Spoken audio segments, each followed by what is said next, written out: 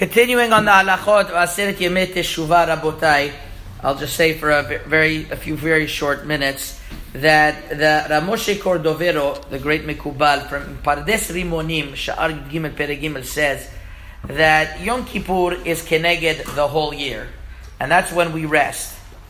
And just like after every Shabbat, you have one day of rest, and after every month, you have one Rosh Chodesh. After a whole year, you also have Yom Kippur.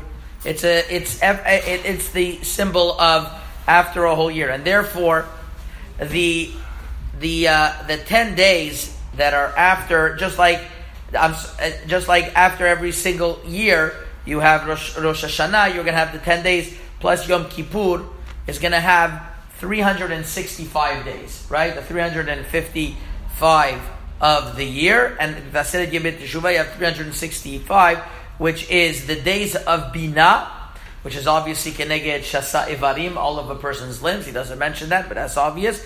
And a person could rectify everything that he did during that year during the Aseret Yemei Teshuvah.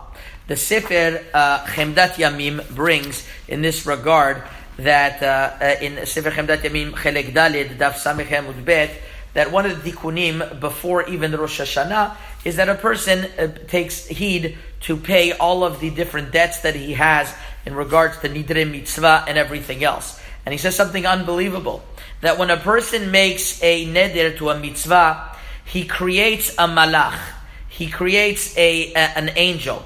But that angel is not completed until he actually pays that neder that he made. Loti, the Reshi Chochmah brings this down as well in Shari Kiddusha, Perek Yudalet Chaf. אבל לא תגמר הווייתו עד שיתקיים גמר המצווה שנודע עושה מצווה אחת כנגור אחד, because when you do a mitzvah you create an angel, and somebody who's noder and in a mishalem, this malach is hanging and he's in pain until a person actually does this mitzvah and pays his debt, and that's his end. That's an unbelievable thing that is brought down. Aseret Yemei Teshuvah is a time of really wrapping up all corners. We'll speak a little bit more about this tomorrow. Chazak u'baruch.